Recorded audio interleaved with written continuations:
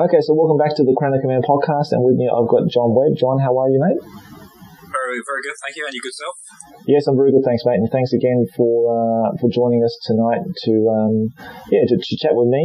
Maybe do a bit of hobby as we're painting, or as we're talking, I should say, painting as we chat, and learn a bit about yourself, mate. How you got into the hobby, and what kind of things you're doing now related to your own personal work, and that kind of thing, and.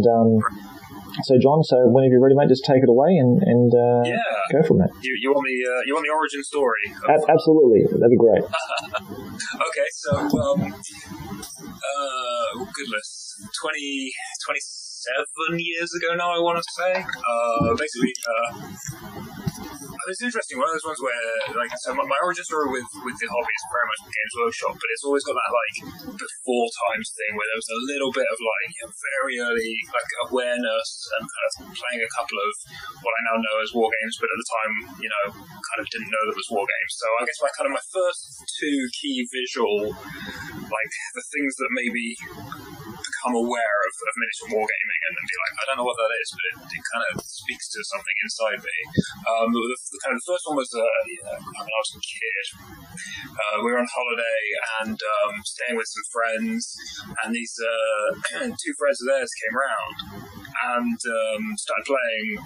I think it must have been some strange hybrid of Advanced Space Crusade mixed with some homebrew, because they were basically using homemade Space Hulk style tiles, and then they were fighting orcs versus Space Marines in this tile set. So at the time I knew what none of this was, none of it made any sense, but they were telling me about this gun that fires these little green guys through the warp and it appears inside the dreadnought, and I was like, whoa, all these words, what does this mean? I don't know, but the idea of teleporting screaming little goblin men into giant robots, that's freaking amazing, and obviously now know I'm far more familiar with what those terms were, and know what a dreadnought is, know what a shock attack gun is, know what snoblings are, but at the time, this must have been 7, 8, 9, just it's too much, this is all amazing. Yeah. And then I grew up down in the West Country, and every couple of weeks maybe we travel into Bath, which was kind of the nearest big city to me, and we walk past the GW there, and I just remember they had this poster of this robot, and it had this castle on its back, and I was again, what is this? I don't understand what these things are, but that robot's got a castle on its back, and that's again just mind-blowing to tiny John. And so those were kind of the two pre-Games Workshop visual images. I was sort of carrying those with me, I remember this dreadnought, what is dreadnought, and I remember this robot and being wow. And then a couple of years later, we went to see my cousin, and he was a wargamer. He was in the military at the time, or actually he was just out of the military. He'd been in the military, and so he'd been into kind of Warhammer through the forces and playing. He was stationed in Germany, places like that, so they got to have quite a lot of downtime playing.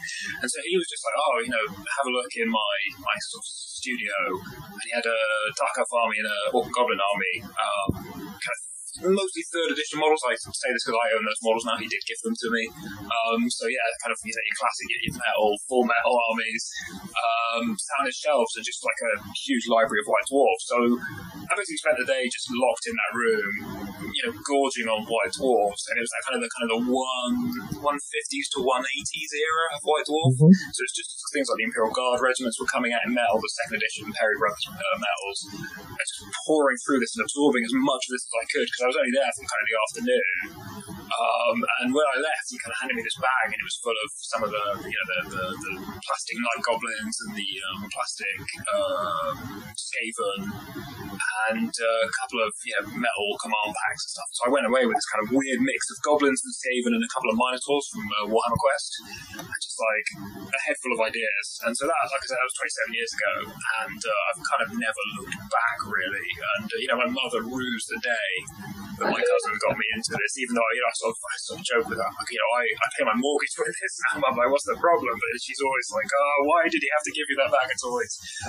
So yeah, that was kind of the origins of a long time ago, and it's I suppose on one of those weird games where you sort of you hear a lot of the kind of the origin stories, and a lot of people say, oh, I did it through school, and I very much I wargamed all through school, and then I went to uni and dropped out, and it's like, no, I went to uni and started working for Games Workshop, and so I never did the whole putting Warhammer down to play with beer and women. I just kind of did all three at the same time. Yeah.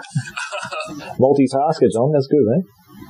Sorry, say again? Multitasker, you are, so that's good. Well, sure. I mean, the trick is, my girlfriend's a wargamer as well now, so we sit and paint together, so it's never awkward if I'm like, I'm going to do some hobby, and she's like, me too, so it's great.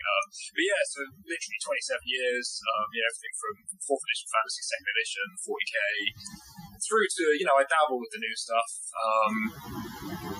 But it's one of those things as well, I've played a lot of games. I mean, I after I left Games Workshop, so when I finished uni, I stopped working for them, just in a store.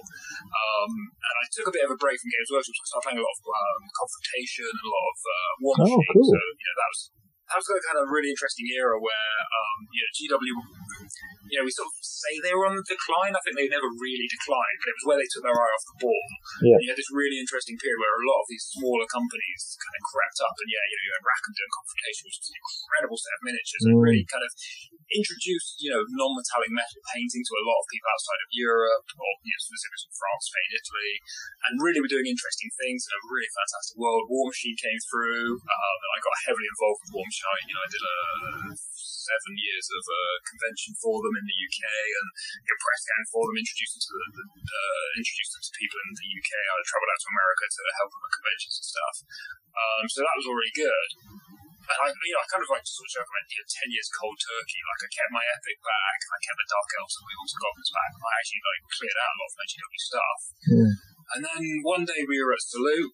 And went past the Forge World stand, and my girlfriend was like, "Do you want anything off the stand?" And I was like, "Oh, I've been clean. It's like a heroin addict. I've been clean from the food shop for a decade. I don't. No. I ended up picking up a I think I got the Titan Legion Tech Priest, because I love the Adeptus Mechanicus. Mm-hmm. And that kind of, like all true addicts, I suppose that kind of reopened the kind of the obsession, and I sort of jumped back in. And yeah, I mean, I couldn't tell you now. I've ended up buying back a lot of the armies I sold, and bought whole new armies. And I think what's been really good as well, and it's kind of how I met you really, was there's been this really good explosion of the kind of the old hammer, the middle hammer. And funnily enough, Sam was asking me, my girlfriend, what's the difference? What is old hammer? What is middle hammer over lunch today? And I was kind of breaking down my version of it. Yeah. And that the online communities are so good now, and like I say, you and I met through the kind of the Epic community, which has been great. And there's all these amazing communities, sort of, I guess old gits like us, really, who are like, it wasn't great back in the 90s when everything was red and made of metal. Yeah. And yeah, so that's kind of really where my focus is now. I'm doing a lot of Epic. Introduced Sam to Epic, she's really enjoying it. But then I'm also doing we broke out a game of 5th edition the other day, 5th edition fantasy. Oh, very good. Fantastic. Yeah, and it's just a case of, I kept all my books, kept all my rules, and it's just a case of, there's, because it's that weird thing where people sort of jump to a new edition because it's the new edition. That's it. And you do kind of go just because it's new, it doesn't mean it's any better. That's and so, right. I Age of Sigmar as much as anything, but to me they are two very different games. And, when I play Age of Sigmar in my mind, I'm like, this is still the old world to me, I'll just pretend that it didn't explode and blah, blah, blah. I don't have to go through that nonsense. Kind of, the mechanics are fine for a kind of a faster, lighter game, but just playing 5th the other day and pushing the blocks of toys around, it's just this is visually how it should be. Rank and flank is where it should be. Yeah. And those games, I think it's that thing of I don't know about you, I'll stop talking in a minute, let you get a word in edgeways. No, I want you to talk, mate. Keep going. I don't want to say anything. Right. Yeah. The whole, for me, it's really interesting. I think you sort of mentioned it before we kicked off, we'll come on to it. I am a inverted commas professional wargamer. I do pay my bills. I do work in the industry as a kind of games designer, games developer, and manager of a whole department making toy soldiers. But there's this weird thing I think with older games where I don't know if it's just because rules were not as tight back then. So, like, one of the really interesting things for me is, like, you know, I love my 90s and early 2000s wargaming. So I love 2nd edition 40k, 4th edition, 5th edition fantasy. There's something so exciting about those games. But I wouldn't say they're always technically brilliantly written. So it was one of the things that, you know, you used to see a lot of them tournaments. There would be arguments because there was ambiguity, or there'd be two, you know, immovable objects, irresistible force, conflict and stuff. And I think we've moved into an era now where a lot of that's gone away. And, you know, War Machine, for example, is a much tighter rule set. But you lose some of the fun, I found. And like I played, you know, competitive War Machine for a decade.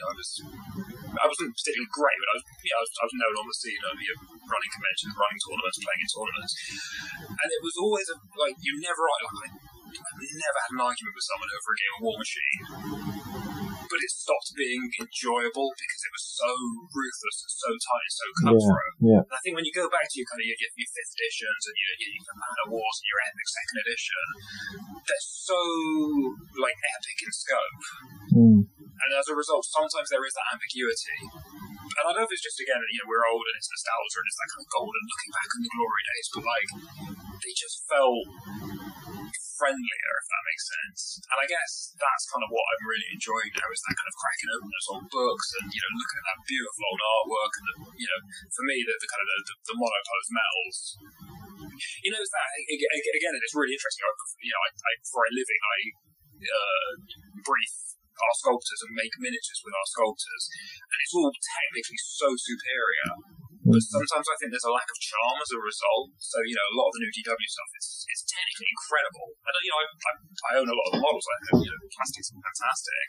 Yeah. But they've lost that handmade charm that is, you know, perhaps a little bit cartoonish. But you look at a Kev Adams orc and you're just like, yeah, that's what an orc looks like, isn't it? Like, that is, the big grinning, you know, melon-headed, blobby, fingerprints in the metal kind of orcs.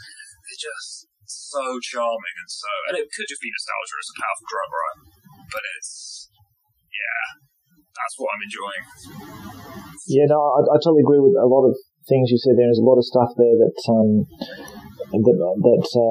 yes, I think it's a case of age. It's like the generation we lived through and the games we played, and it is a bit of that sort of, you know, rose-tinted glasses effect that maybe you think, oh yeah, they're so brilliant in the day, and yeah, a lot of the rules were, you know, not perfect and not particularly polished, but I think they have such charm to them, and I love the randomness to the games of that generation. That games like War Machine, I tried it once, just didn't like it. I just walked away from it straight away. I thought, no, it's way too precise and technical. It's obviously geared for tournament play, and I think from the standpoint of the guys who made the games, like Rick Priestley, Andy Jones, Nigel Stillman, and all that, they were coming in from just from the fun aspect of games rather than tournament play. I don't think they were tournament players as such.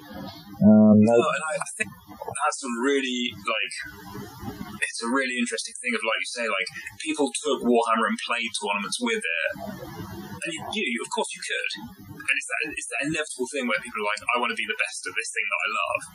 But it almost missed the point. And I mean, you always, you know, you read the Stillmania articles and he's talking about, you know, this is my Bretonian army and I built it to 2,000 points and I never changed the list.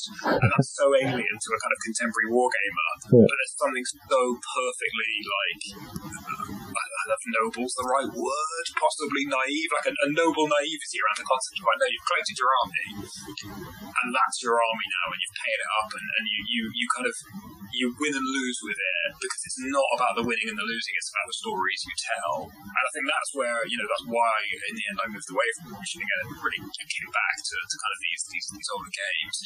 I'm at that point in my life now where, you know, I've got nothing to prove, I'm not playing tournaments, I'm not interested in tournaments anymore, and I'm not saying tournaments are bad, like if anyone's sitting there like, I'm not sure we're particularly going to be that kind of, but somebody will be like, oh yeah, how dare you, like I'm not disparaging tournaments, I was a tournament player for a decade. I've just moved past that because I'm getting old and I'm getting tired and my knees can't handle playing 5 games of Warhammer in a day.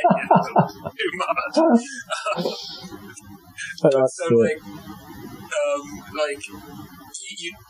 you can play competitive Warhammer, but if you do, perhaps you miss some of the fun of just like, I mean, it's a joke, really. Sam has been, we've been together 16 years now, I think it's been, and like, she's only really been playing for the last 2 or 3 because we have finally, got our own place, moved to a bigger place, have space for a permanent gaming setup, etc. And she just, smashes me game after game. And I'm like, am I just terrible at wargaming now? Like, what's going on? It doesn't matter because we're just having fun, just like pushing models around, and she's really fallen in love with like epic orcs. Awesome. And it's really funny, like because they were like I've got everything epic. Like I can field every army now. I've got a couple of territories missing, but like I can basically field every epic army for Barrel. And I've always liked orcs and Imperial Guard were the 2 armies I love the most. So she ended up coming in and kind of stealing my orc army out from me. And which is fine, Good choice. I didn't get to play games. But like, you kind of always read the articles like, epic orcs, it's all about getting into combat, push you guys forward. She's like, no, I'll just take all the guns, thanks. And then she just blows you off the table because it turns out the orcs are a really powerful shooting army just through sheer volume, I guess.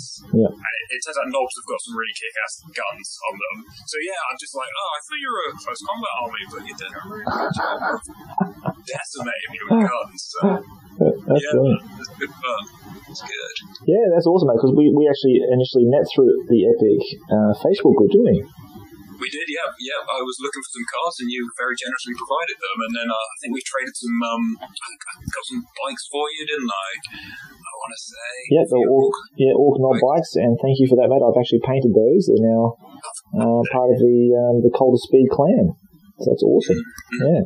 Yeah, I mean that's what I love. Like obviously, you're out in Japan now, I believe. I'm gonna go on a little and say you are Australian. I'm Australian, mate. Yeah. Excellent, good, cool. So, but you've lived over here as well. Because am I right in thinking you were an heavy metal painter for a while? I was for a while, for a 4-month stint. I was in Nottingham and all that kind of thing. It was just through sheer luck that I got that job. It wasn't due to my superior painting skills or anything like that. I was just like super enthusiastic. I think they were just desperate to find somebody to fill a gap, and they got me. I just still remember the guys looking like the evidence, like those, like there's Dave Perry. There was like who else is there?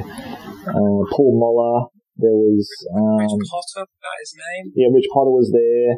They looked. I brought up my case of miniatures because when I went to the UK, I didn't bring any miniatures from Australia, and I've been only painting for like 2 years because I started basically from 4th edition, like really painting, like painting armies and stuff, and I sort of cut my teeth on my high-elf plastics and that kind of stuff. So my painting experience is like really limited. I've never won, like usually if you're a golden team, like if you're in the heavy metal team, you've actually won trophies. You've sort of you've made a name for yourself out there, kind of thing.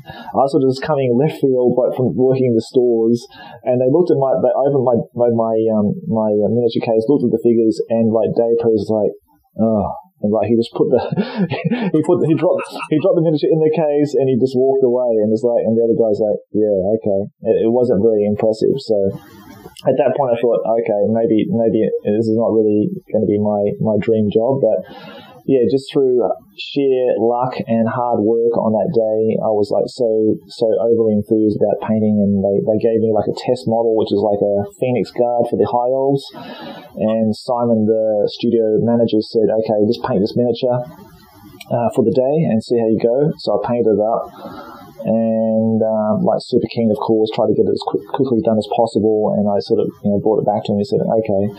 And he said, okay, we'll give you the job. So it's like, that was it. So that was my interview process, painting a high elf Phoenix Guard. How cool is that? It was cool, mate. It was great. Yeah. It's awesome. That was always the dream, to work for heavy metal, and never ended up going down that route. It's a shame because, I've seen your stuff online. You're a solid painter. Like, I'm loving you're doing Orc and Goblins and Skaven. Am I making that up alright? Yeah, Orc and Goblins, Skaven, Dwarves. So yeah. You've really leaned into the whole green basing again, which is. Like, did you see that guy posted that Goblin Wolf Rider unit? Oh, isn't that beautiful? Both, yeah. just my childhood encapsulated, and I can't bring myself to go back to Goblin Green bases. Like even in the 90s when I was painting, I kind of very quickly moved off Goblin Green to a kind of a black rim and grey or brown top rather than the Goblin Green. But there is something about it where when I see your stuff and I see your Goblin Army, I saw that guy's apologies, I don't know what his name is, saw his Wolf Boys, and I was just like, yeah, you can see it does work. Like, it's not for me, but man, does it look classy. And it just glows, doesn't it? There's something about that kind of that middle era painting where the models just glow and it's beautiful. Mate, I've got to be honest. It's therapeutic to me. Like, I look at my cabinet now, and I look at the green, and it's some kind of color therapy that's working on me. It's not just nostalgia. It's just like it's totally enlightened the whole cabinet. Like before, it was like very dark and drab, and it's sort of the black rim bases just sort of detract from the painting, and they sort of just draw it back into the base. But with the green, it sort of highlighted everything. So and I'm you're gonna get me. Mate, I'm going to work on you, mate. Now, John, I'm going to keep going on you, mate, to get the green bases going. Because once you start, I've got a high elf army that I've not started painting. Can I do it on green bases? Can I bring myself to commit to it? Who knows? Well, just do a unit and see what you think. Just do one unit or even go halfway, like Ankel, the guy who does some really fabulous painting on his dwarf army now. He's doing sort of like the Ali Morrison way, like when Ali Morrison painted all his dwarfs that he designed for Marauder miniatures. He did like a green base rim, but on the top was like brown, and he did like tough, like green, like I suppose it'd be like grass tufts or whatever. Yeah. I remember that now. Yeah, they did that basing arc in White Dwarf, and it was like the first time I'd ever seen static grass. And there was a couple of dwarfs, like you say, with green rims and the brown tops, and then there was the Imperial Guard on the kind of the urban. Because it was also like the best one was Necromunda when they painted all the Necromunda bases bright green. You were just like, yeah. But it does make it quite a different effect. Like, I suppose it just depends on your preference, and some people just turn their nose at green bases, but some people love them. It's the same as the whole. I've had this weird thing where many of my armies are red. So I've had the years of the Dark Elves, I've done Orcs, I've done Space Marines, and I always tend to go for red colours. And I think for me, it was again when we were younger, probably pretty much when you were just starting to work for heavy metal, thinking about the kind of comparative time frames and what I think did you say you painted one of the lizard men on the plastic Saurus box? I totally forgot about it. When I looked at it, I thought, oh yeah, that's right, I painted those. It was such a weird thing, and I just had totally forgot about it. Yeah. So that kind of era, like, it was always like, oh yeah, red's really hard to paint, and blood red was quite a thin colour, and so I sort of took that as a challenge almost. I was like, no, they all say red's really hard to paint. I'm going to paint my models red. And actually, I really, really like it. But so again, it's that, the whole red era, people turn their nose up at that, turn their nose up at Goblin Green.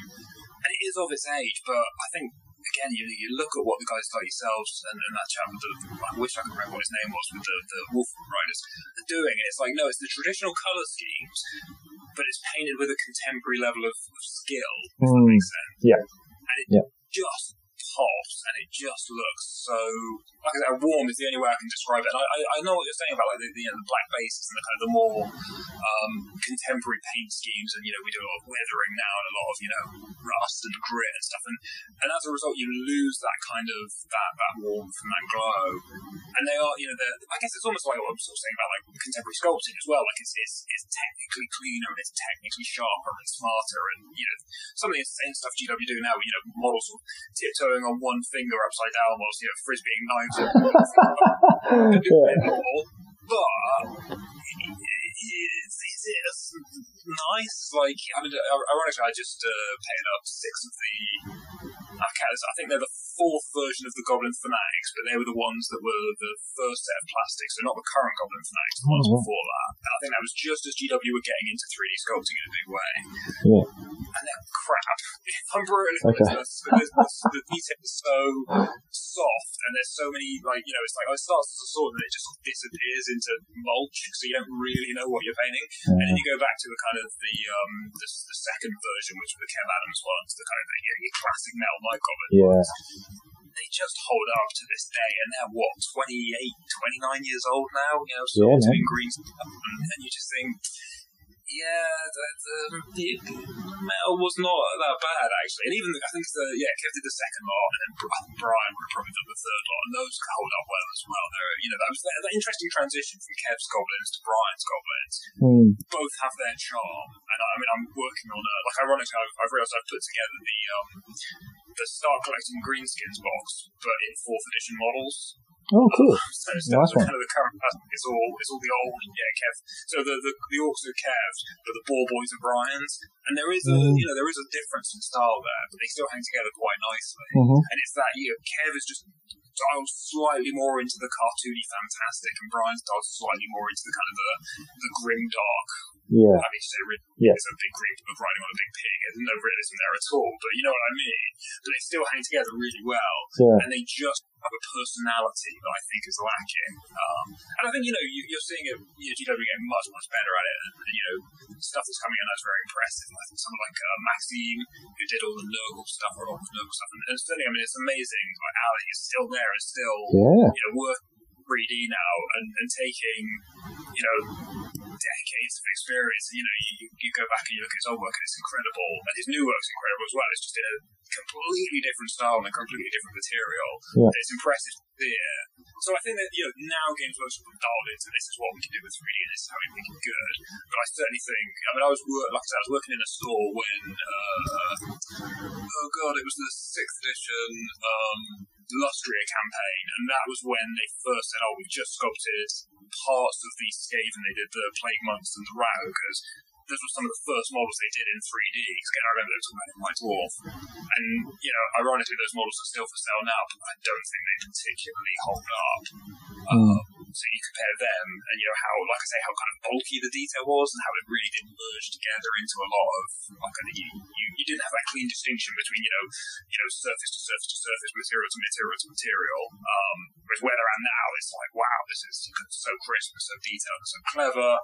Sometimes perhaps too clever for their own good. Like I am a bit sick of like I feel like all the models now, the big stuff, it's like a bobblehead dog down because it's like on this tiny frail bit of plastic. You're like, how do I even put that in a figure case, let alone take it to a game?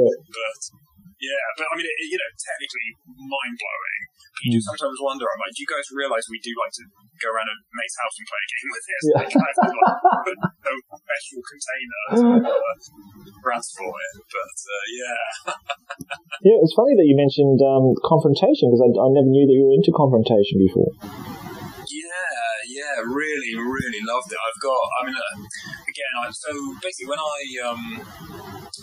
moved around a fair bit in my youth, and when I moved to London, I was basically unemployed for 8 months, so I mostly paid my way by selling my miniatures collection, which is quite depressing. So originally I had scorpions or durs, griffins, Wolfen, and I've kept my Mid-Nor. I've got the complete line of Mid-Nor. Nice. Because they were just something else. Like all the Rackham stuff was good, but you looked at those Mid-Nor and you were like, no, this is something just so different and so fascinating. So I kept them, but the rest I had to sell just to pay for my rent and food, unfortunately. But no, that was got him. I had it was really interesting because when I was in my first year of uni, we had a local gaming store, and it was, to be honest, my first real exposure to being able to buy miniatures anywhere other than a Games Workshop. So all of a sudden it was like, there's not just Games Workshop miniatures out there, there's all these other ranges. And so I picked up some confrontation, and that was just as War Machine was being launched in the UK as well. And I remember the guy who ran the store was like, look at this, it's a brand new game, you might be interested. And I was like, that looks really cool, but I'm a poor student, and I can only afford to play one game. Warhammer was the game. game. So a year later, I'd moved to because I did a art course. I did a foundation in one place, and moved to a second university for my full degree. And when I was there, some guy was like, "Oh, I've just picked up this game called War Machine." I was like, "Oh, I remember seeing this when this launched. Oh yeah, the kind of crazy little chicken robots. That was really fun." And we started playing it. And, that was an interesting phase. So I started playing with Mission Confrontation, and really, again, it was that combination of the scale, like that handful of really beautiful miniatures, and that skirmish scale of like, you've got a dozen figures in your army, and just the way it played, it was like the combat system was very, very detailed, like perhaps too detailed for its own good, but it was a really, and that fact you could always there's always like a 1 in 36 chance of just chopping your opponent's head off. So you go to a giant and you double six him and the giant's dead, and you're like, wow, okay, that just happened. Beautiful. And I didn't hate third edition. I thought it was an interesting rule set. Obviously, the move to prepaid plastic was just a catastrophe. Yep. And killing the company. And it was a shame, really, because again, 1843 as well. I love the look of it, but I was like, I'm not doing PVC models. I just don't have time for this. Yep, exactly. Good. And they did like one unit in res, and I remember they released the golems in res, and I was like, if you'd have just done that for everything, I'd have been in. And it's the same, like Dust. I have a passing acquaintance with Gregoire, who's he used to be with Rackham. Actually, he works for Paolo now, and we bump into Paolo and Greg at Gen Con and stuff every year. And again, I love what they do, but it's that pre-assembled PVC thing. And actually, now they're doing kits, so you build it yourself. And I'm like, now we can talk, because I love the style, I love the look, but I'm just not interested in like someone else has built and painted this, and perhaps they've not done a brilliant job, and it's PVC, and I really, I've got a thing about PVC. I guess War Machine moved to PVC for a while, and my problem is I'm a reasonable painter, and I enjoy painting, and you just can't clean PVC up properly, and it's always soft, and it's never got the crisp details that you want to do a really good paint job. So I thought, it's great for board games. I have no issue with it for pre-assembled board games, and it's great for new players and stuff. But like when you're, because it's the painting, I'm sure you're the same. You spend so many hours of your life painting compared to the amount of hours you get gaming, that you want it to be an enjoyable experience, and I just don't enjoy painting PVC. And to be honest, not even paint, just working with it, just getting it cleaned up and ready to paint. Such a slog compared to anything else. So I think it was a real blight, and I think most companies have moved away from it again. You still see it on Kickstarter a fair bit. I have to be careful because I work for a company and we do sell some PVC miniatures, one very specific box, but maybe that box is being retired in the near future. Well, maybe. But it just is. Like I say, it's great for new people. I'm always conscious. Like, one of the things I'm really careful to do, because I obviously, tell the great plague of 2019-2020, I spent a lot of time at conventions introducing people to the hobby and introducing people to games. So I'm always careful not to be like I have my prejudices, but I don't want to impact them on other people, because if you're new, or if you've got different taste or different experience, it's not helpful for some old git like me to be like, oh, well, this is the only way you should do your hobby, and if you do it, otherwise you're wrong. Like, that's not what I'm about at all. I'm like, getting people into hobby, because it's such a great hobby, and you can do so many different things with it. So, like, there is absolutely a time and a place for PVC. It's just not what I'm looking for, so I tend to steer away from games that involve it. But it is interesting that you're starting to see that now. And it's just a shame, like, Rackham is a bit like Mutant Chronicles. And again, I have to be careful because we do the Mutant Chronicles RPG, the company I work for. But like, it just feels like this license that everyone's desperate to get it, and everyone wants to bring it back. And every time it comes back, it just kills another company. Yeah. So like Mutant Chronicles miniatures. Like I know Bob, who's are you familiar with Mutant Chronicles at all? I am familiar with it. Like, it came out in the 90s, didn't it? Yeah, it's an old game. Yeah. It's a very old game. So there's a character in it called Bob Watts, who's this black guy with 2 missile launchers on his shoulders. Yeah. So Bob Watts is the guy who used to run like Heartbreaker, who's this old white American dude that I know. So it's quite funny that they named this totally, they're like a million miles apart. But anyway, Bob Watts has been in the industry forever. Like, I keep telling him he's got to write a book about his experience. He spent loads of time with Gygax. He was the CEO of Games Workshop America for a while. He's a total legend in the industry. Oh. Kind of like, but it's weird because he's not really a hobbyist per se. He's kind of more the business side. Like, I think he used to do a bit of sculpting here and there, and he was telling me fun stories about casting now in his garage with his dad as a kid and stuff.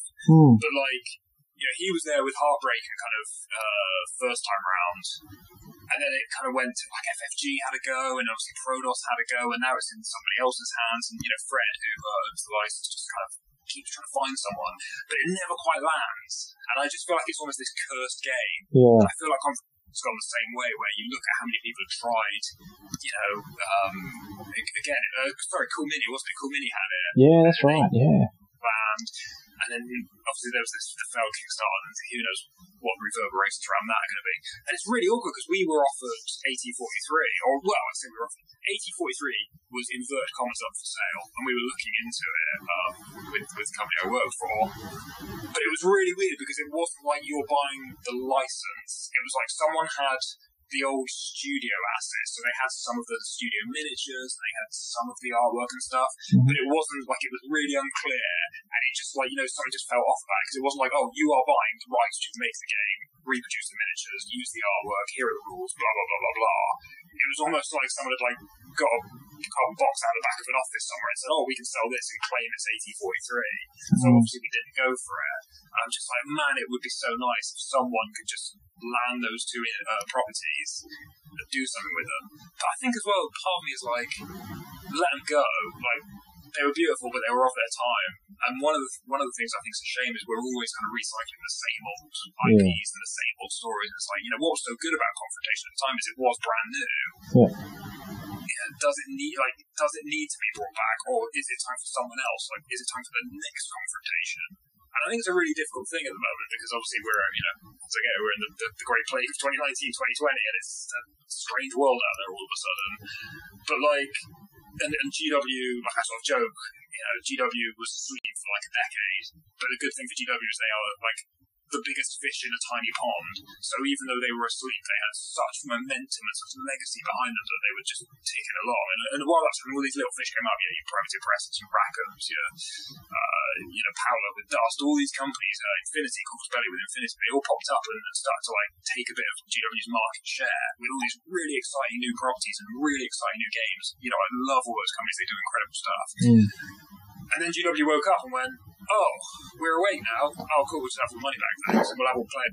And like overnight, all of those companies were like, and again, I'm speaking to someone who works in the industry who is, we are technically in competition with Games Workshop. But I think ultimately the truth is nobody's in competition with Games Workshop because they're just such a juggernaut now.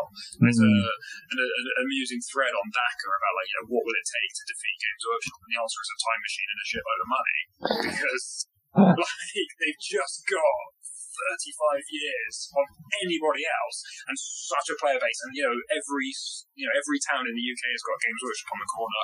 Most American cities have multiple gaming stores or comic shops or whatever it is selling. There's so many paths in with Games Workshop, and the rest of us are like, oh, we've got a game too, and you're just you're screaming into the phone.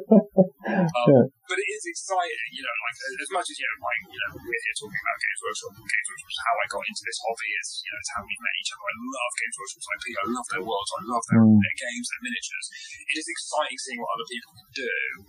And Kickstarter, the internet, all these things have allowed these other companies to kind of pop up. And my worry is we're on a kind of decline again. Now, but I guess it's like video game crash, isn't it? Is it got hyped and hyped and hyped, bigger and bigger and bigger, and everyone's like, I'm going to make a computer game.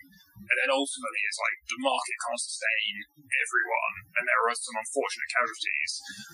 But yeah, I don't know. I don't even know where I'm going with this. I just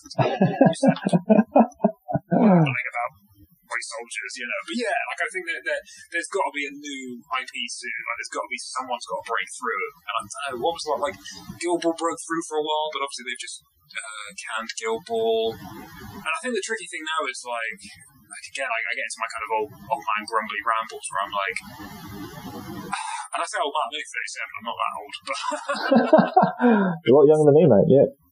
there you go. Yeah. I'm hitting my middle ages, I guess. I'm just getting my stride a bit. My old age. There's an expectation, and I think the other thing as well is what's so hard now is the expectation from the customer is been set by the quality that Games Workshop can do. GW have the ability to make anything in plastic. Like the fact that they can sell not only single characters in plastic, but single characters in plastic on a limited edition run. Like, it's insane. That's not how plastic miniatures work, and yet they can turn a profit doing that. Yeah. Whereas the rest of us are like, we're still making models in resin or metal. Every so often one of us tries hard plastic, styrene, gives it a go. Sometimes it lands. Obviously, Malifaux's done really well. They do most of their range in hard plastic. They've started dabbling in PVC now, which makes me sad, but never mind. But it's that thing of like, there is, and again, you buy Games Workshop rule now, full colour artwork throughout, painting guides, hobby guides, photography, stories, all that stuff, and all of that comes at a huge development cost. Trust me, I know these things. Yeah. And it's that it's going to be harder and harder for the kind of the scrappy young companies to break through, because there is just that perception from the customer that this is what a game should be.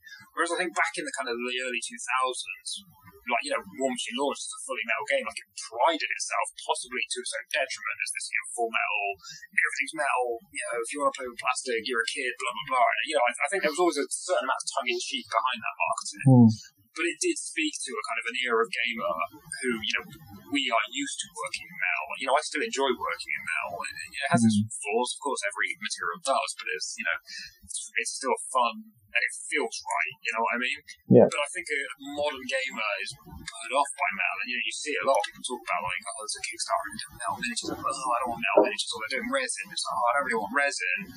And you just kind of go, yeah, but I can't launch a miniatures range where every single one of my miniatures costs £10,000 plus to get to the manufacturing point, let alone manufacture and sell.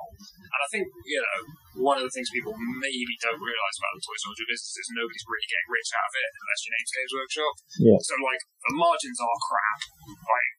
Especially if you have to go through distribution, which you have to reach out to people.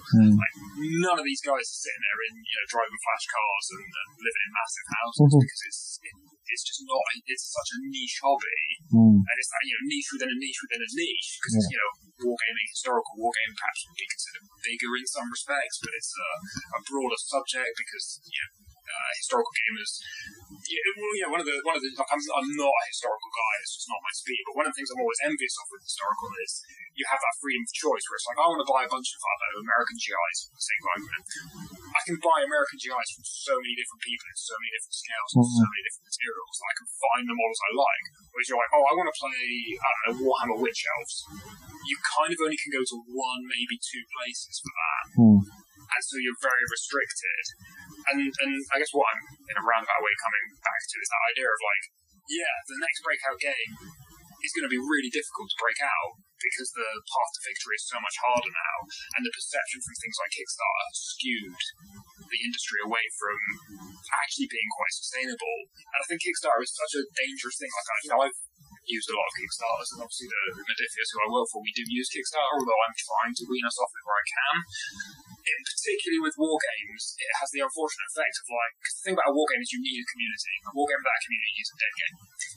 And the only way you can get a community is by getting people out together playing games. So obviously, now is a terrible time to be trying to launch a game, trust me. That's it. Because nobody's out playing games and physically can't. But it's that thing of like, you've got to build the community, and you've got to drive that community, get people together and get people talking about it. And the problem with the Kickstarter is you go, oh cool, there's this game. Oh, it looks really exciting and the model's cool, and if I give them $100, I'll get 100 PVC miniatures. So I'll do that because that sounds like a good deal. And so you spend your Kickstarter money and the Kickstarter's successful, and then nothing happens for like a year and a half, 2 years, because they've got to manufacture the game and get it out to you. So by the time it arrives in your hands, nobody's interested anymore because it's 2 years old and it's old news. And they've never been able to build that critical mass of a player base where, you've picked it up in a store, you've tried it out, you've taken it to your club, you've shown your mates, and they're like, that looks kind of interesting, and then they pick up a box and it naturally grows. Kickstarter kind of stops that happening because you're either in on the Kickstarter and thus you've bought it, but you might have bought a game that none of your mates bought and are not interested in. And then it's not in a store, so they can't be dragged in. You can't tease them. You can't play those pick-up games with them in your club and get them excited, and then they go to the store and pick up as well. And so actually, I think for board games, it's fine. For RPGs, it's probably fine. For miniatures, I'm really not sure it's that viable path. And as a result, again with GW waking up and stealing everyone's lunch money, I really, it sounds a bit doom and gloom because this, my job's kind of on the line here. That's what I do. We're all trying to work out what's the path to success in this, new age that will allow us to coexist in that kind of the GW sphere. Because at the end of the day, I'm not going to be like, I'm making, sci-fi space knights versus mushroom green men. I can't do that because GW's like, no, I've already got that one, thanks. And it is that tricky thing as well. It's a bit like MMOs, isn't it? Like everyone's like, I've got to build the next World of Warcraft beta. The problem is, the people who want to play World of Warcraft play World of Warcraft. So they're not interested in your totally not World of Warcraft MMO. Yeah. Because they've already got the one they want.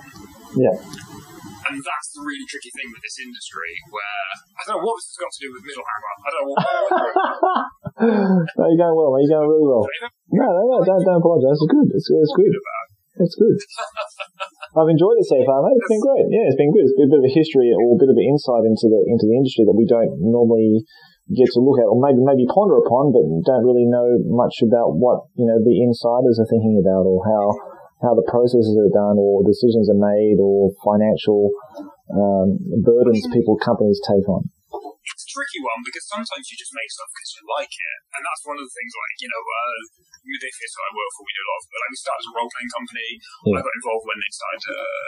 They wanted to make war games. They started the work on the Fallout. So actually, it was technically their second war game, but it was their first kind of big, inverted commas, war game. And obviously, that's a big IP, and they're like, right, we need people who play with toy soldiers. So I got looped into that, which was great. And yeah, it is that thing where I work with Chris who is Modiphius. I've met Ronnie from Mantic. I know Bob. All these guys who are names in the industry, people would recognise and know, and they are all sort of driven by the kind of the vision of I want to make a thing because I like it. And so the whole is this financially viable? Sometimes isn't really a question that anybody asks. You have to try and make it financially viable. And so it's a really interesting process. But what I would say, what I do love about my job is designing miniatures. So obviously I'm not a sculptor. I wish I was a sculptor. But what I do is I envision. I tend to be the one generating the briefs and conceptualizing models for our own IP. So obviously with Fallout, I can't create a new thing in Fallout because Bethesda would be like, no, you can't do that. But we take their ideas and I would be like, we're going to do a new super mutant for the sake of argument. So this super mutant from this bit of the game, and I want him to be posed like this. I want him to be stood on this on his base, carrying these weapons, doing this, interacting in these ways. So that's really exciting. Then I get reference artwork, reference photography, put it all together, send it to the sculptors as they're working. We're like, how's this looking? Is this the right pose? Is that quite how you feel about it? That's brilliant. That's the most fun because it is I'm one step removed from sculpting, but I am part of that process. And there's nothing better than when you get to the end of it and you go, cool, I've got a model now, and this model exists, through the sculptors and through me. It's a physical representation of what we wanted to do. And this is what we love, right? We love miniatures, that's why we do this. And now this one exists because of us. How cool is that? How cool is that? Yeah, absolutely. Yeah. That's one of the highlights of the job. And obviously, going to shows, obviously 2019, 2020 has been a bit of a bust on that front.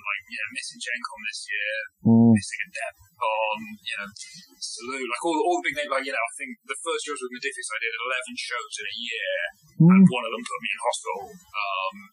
Wow. It was a 4-day show, and on day 2, my appendix exploded, and I had to go to hospital. Jeez. That's the end of it. That was a tough year, but 11 shows in a year. I did a big tour of duty there, and it's great because partly it's great because I meet old friends, partly it's great because I meet new friends.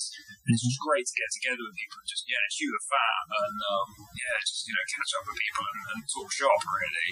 And all that's gone at the moment. And I do think this is an industry certainly. I've always viewed it as there are 3 tiers. So there's the kind of tier 1 is Games Workshop, and I really don't believe anyone else is in that tier. And GW is they're a law unto themselves. They do what they want. they come to the shows if they want, whatever, but like they are operating at a level beyond what any of us can do, again, because we don't have a time machine and a huge bag of money. Then you've got tier 2, who are the kind of the medium tier companies, so that's people like Modifius, your Mantic Games, your Privateer Presses, your Warlords. And there's variation within that. Some are higher up in that, some are lower down. And then there's tier 3, who are like the real cottage industry, who there's like one or two people. And again, there's fantastic work coming out of that. Like people like, I don't know if you know Baz Widow, Annie. Yeah, I love Annie's work. Yeah, it's like people like that who are like, super talented, super exciting, super creative. They're kind of that smaller operation, and they normally tend not to have, it's more of a miniature line than a game, but they're growing and so on and so forth. And, every company starts like that. Modifius started like that. Games Workshop started like that. But they're the kind of the 3 tiers that I think. And it's that, tier 2 and 3, we thrive on gaming shows because that's how you meet your new audience. I don't have a YouTube channel that reaches out to 4 million people a week, saying, oh, here's what's new in Warhammer. So we have to be at those shows. We have to be, pressing the flesh, demoing games, introducing people to the ranges. And all of that has gone away. And it's going to be sad to see if, not everyone might make it through that. I hope as many of us do as we can, because I think that's the other thing as well. It's like, I wouldn't say there's that much competition. Like, we all, we're sort of fighting for the same hobby, budget and the same kind of hobby mind space. But on the whole, I don't know that. Like, I've never been at a stand and we're like throwing shade at the stand next to we just tend, you chill out, you go for dinner afterwards with people, we swap games at the end of the show, train amongst ourselves, all that kind of stuff. And it is a, I got, this was the job of a lifetime because I've spent my lifetime playing with toy soldiers. So to be able to be on the kind of the creative side of that and to, to spend actually dedicate my life to it is so awesome. And I hope that doesn't go away for a lot of these people because we're all just hobbyists, right? And that's the sort of joke I was, when everyone's I'm so lucky to work in. I'm like, I am lucky because I'm just a gamer like you. Like, the only difference is I got a lucky break. I mean, well, I busted a gut. I spent 7 years running a show that did put me in front of people and people got to know my name, so that did help. So I'm not saying it was like totally by accident. Like, there was a kind of a bizarre, it wasn't even a strategy because I never thought I'd be able to do this for a living. But there was things I did that led to this. But I did get lucky, and it is, it is just me nerding out, and bizarrely someone gives me a paycheck at the end of the month whilst I'm nerding out, which is so it's crazy, man. It's crazy. Yeah, you're living the dream, mate. That's for sure. That's nice, eh? Yeah. Wonderful. Yeah. So there we go. What else you got? Well, let's swing it back to because you're a great painter. I've seen a lot of your stuff, and I'm sure a lot of people have seen your stuff on the Epic and the Hero Hammer groups or Metal Hammer groups of the projects you're working on, mate. So can you give us a bit of an insight on what kind of Metal Hammer or Hero Hammer projects you're working on? We'll actually talk about what the podcast is about. It's a good plan. It's really interesting. So, thank you for saying I'm a good painter. I think I'm an okay painter. Yeah, you're a great painter, mate. Yeah, very good. I struggle, I think everyone doubts themselves, don't they? But I know I had that thing where I've always painted, even when I didn't play so much, I always painted. Like, painting is what I do for kind of relaxation. It's almost my meditation. It's very zen. And for years, I was actually painting, commission for people, and then I even went full-time commission. And what I realised was I spend all my time painting other people's models, and I have to paint down because when you're painting for commission, it's about speed, not quality.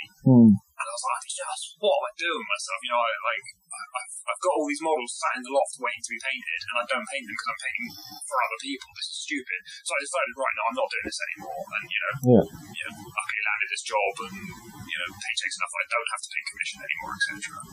So I was really like, okay, cool. Now I can just paint for myself now. And it was around about that time that I kind of started paying attention to the fact that there was this online community for the older games, and I had my Imperial Guard. I bought the bulk of my Imperial Guard when Epic 40k ended, I think you and I probably are well aware of the kind of slightly bumpy history that game had, but I think it's quite gruesome, really. But when they killed it, they just sold everything at like ridiculous prices. So I just remember one day I went into GW and there was just this pile on the table, and they were like, Gorkamorka, 20 quid, you can have Gorkamorka in the expansion pack and a bunch of blister packs. And here's a bag for £10 on Epic. And so I picked up one of those bags, and it was just full of Epic Imperial Guard tanks. So like I got like all of my tank companies for a tenner. Like which was so cool. And then a couple of years later, they did all the plastics for £1 a screw. So again, I just phoned up my order, I got 20 quid, send me 20 quid worth of Imperial Guard, please. So like I've carried this army, and it was one of the few things I didn't sell. So I've had this epic Imperial Guard army since 3rd edition, and carried it around. But it was 2nd edition, so going back again to the origin story, that the castle was the Imperator Titan, and the first White Dwarf I ever picked up was issue 188, where they had the battle report of the Imperator and the Reaver battle group versus the Mega Gargan and the Gargan mob. Cool. And straight away I was like, this is what I'm about. And so I picked up some orcs, even back then in 2nd edition, but I never picked up the rules. And then years later, it was when kind of the net epic was taken off, and I had some friends that played it, and I had this this Imperial Guard army. And I started looking around, and I was like, at that time prices weren't too bad on eBay. So I picked up some more and just, was dabbling with that, and I painted a bunch of these orcs, and then stopped paying commission. I was like, right, I've got these orcs, I've got these Imperial Guard, and I know I love Epic, because it was the game that spoke to me when I read that White Dwarf. Yeah. And so I went online and I, picked up the boxes, and that's how we met, and you helped me finish my cards stack, because the box I was missing a couple of cards, and you totally filled that for me, which was amazing. Cool. So I had the complete run of the Epic Space Marine with all of the expansions, and then just started, anywhere I could find models for a decent price, I would grab them. So I've now built up a collection of, like I say, every army from 2nd edition Space Marine I can field. Most of them are basically complete. There's a couple of Tyrians I'm missing. There's the odd, I don't have a Bay Lord, for example. But apart from that, like basically if it exists, I can probably field it using what I've got, which is like it's an amazing position to be. And so I was like, right, I've got to start paying this. And I started paying the squats, which is an army I've never really had a huge affinity for. I love them in terms of the bikers and stuff, but they were gone from 2nd edition 40k really, and they've yet to come back. They'll be back one day, but they're not back yet. So it's like, I'll start with the squats because they're quite a compact army, no pun intended. And that military, like, because I did them in kind of a military green rather than more traditional, very bright. And so that was really good fun, and I need to go back and finish them because I got halfway. But then what happened was I was at Gen Con, and a mate of mine starts, who's an American guy I've met through War Machine, another really good painter. So look, John, I know you play a lot of Epic, and I'm clearing out my house, and I've got this set of models, and it's worth, like, I can't tell you how much he should have charged me for it, because I want you to have it in exchange for a paint job. So I paid for it. And it was just this, like, it's a complete set of chaos. And I was like, dude, like, you have no idea. And he's like, no, I know what it's worth. And I was like, okay, fine, you do know what it's worth. Incredible. And so I started, partly as a kind of a thank you to stuff, partly because it was like such a cool, like, what I love about the Chaos Army, and to be fair, the Orcs as well, like, the other reason I've only painted my Goths so far, but like one of the reasons I go back to my Orcs eventually is they're so varied and multicolored and exciting. So I'm, my plan this year was, like, I've had 2 armies on the go. I've had a Night Goblin army, which I use in both Age of Sigmar and 5th edition. And my plan was to get that to 1,000 points, which I've just finished. And I've had this Chaos army on the go for Epic, and my plan is to get that to 3,000 points. And I've got 4 more models to go, and that's done. And it's great because, I've done it, so far I've done the Khorne, like, basically 1,000 points of Khorne, 1,000 points of Nurgle, and 1,000 points of Tzeentch. And porcelain each, I paid 3 models. I'll come back to them eventually.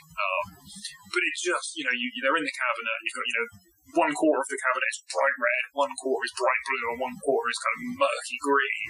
Yeah. And just looks amazing. And it was one of the, again, it was that weird thing where I ended up getting the original metal demons, which for some strange reason are at a completely different scale to any other infantry model in the game.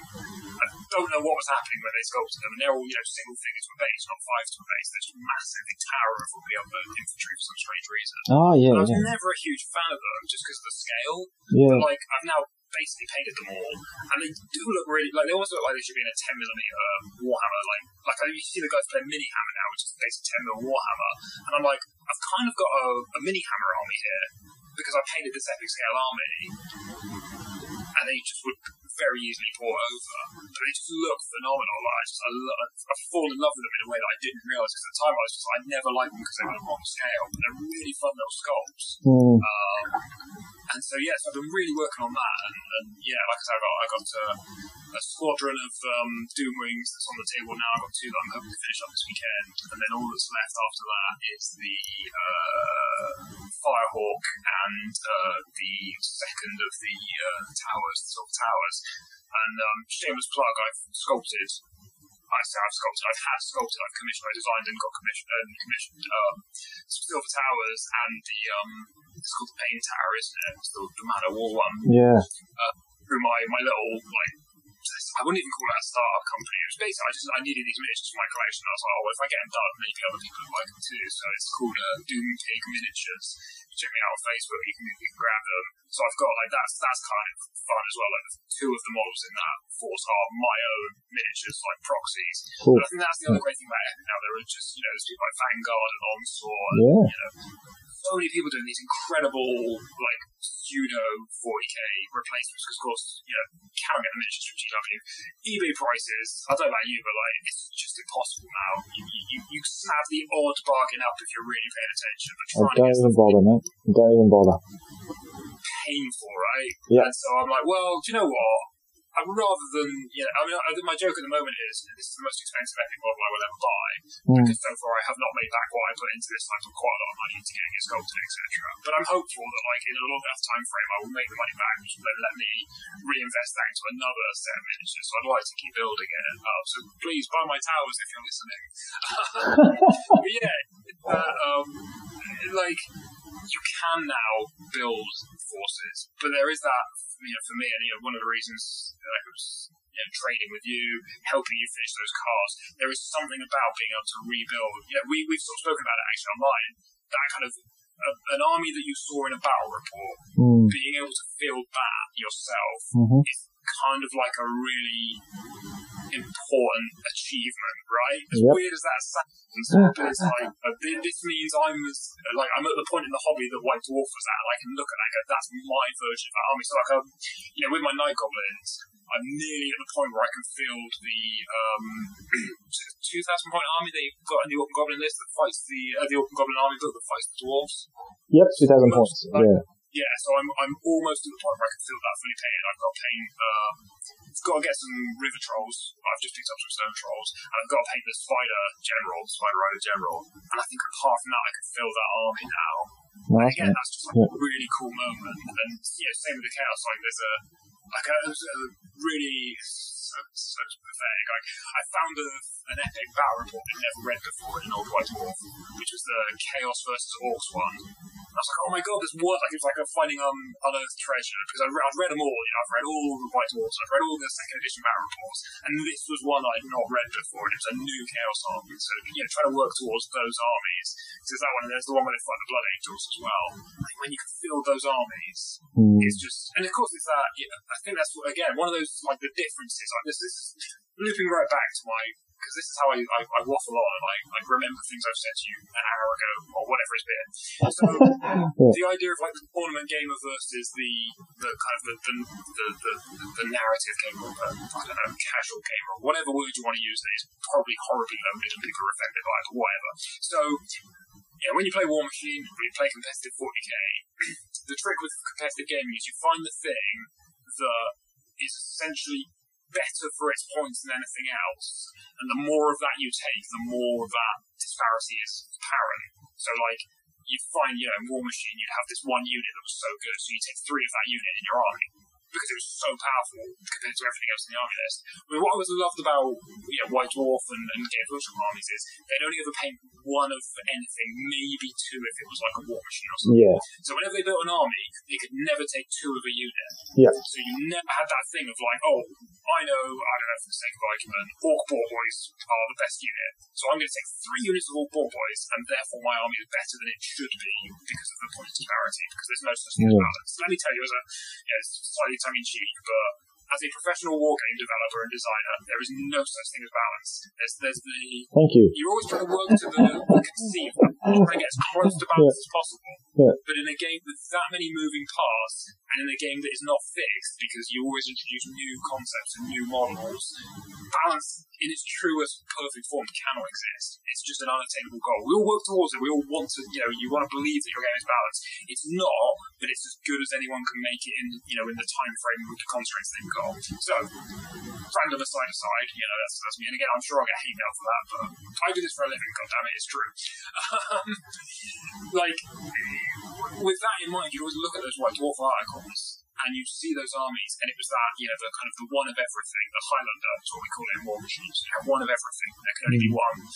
And it just, to me, I always found this thing where if you picked up an army book and you worked out an army containing one of everything, it usually came to about 3,000 points. And I swear it was intentional, because that was always the dream, right? If you get yourself to a fully paid 3,000 point army, you're like the king of wargaming. You've done it. You've achieved the goal of the wargame. Yeah. And it is that thing of if you do not duplicate your units and you have one of everything, that's balanced because you haven't duplicated the broken stuff and ignored the crap stuff. You've taken it regardless. And that's what I always love with those battle reports, and what I love with those armies is, that's a really cool goal where you can say, no, I've taken just one of everything. And, as a result, you read the army, the battle reports with Epic, and whenever they took orcs, they'd always have tiny clans, because they'd take the basic clan and maybe add a couple of vehicles to it, and so they break and lose. Whereas actually, if you want to win with orcs, you take massive clans and just keep putting more and more and more cards on them to the point where they're just unbreakable. Yeah.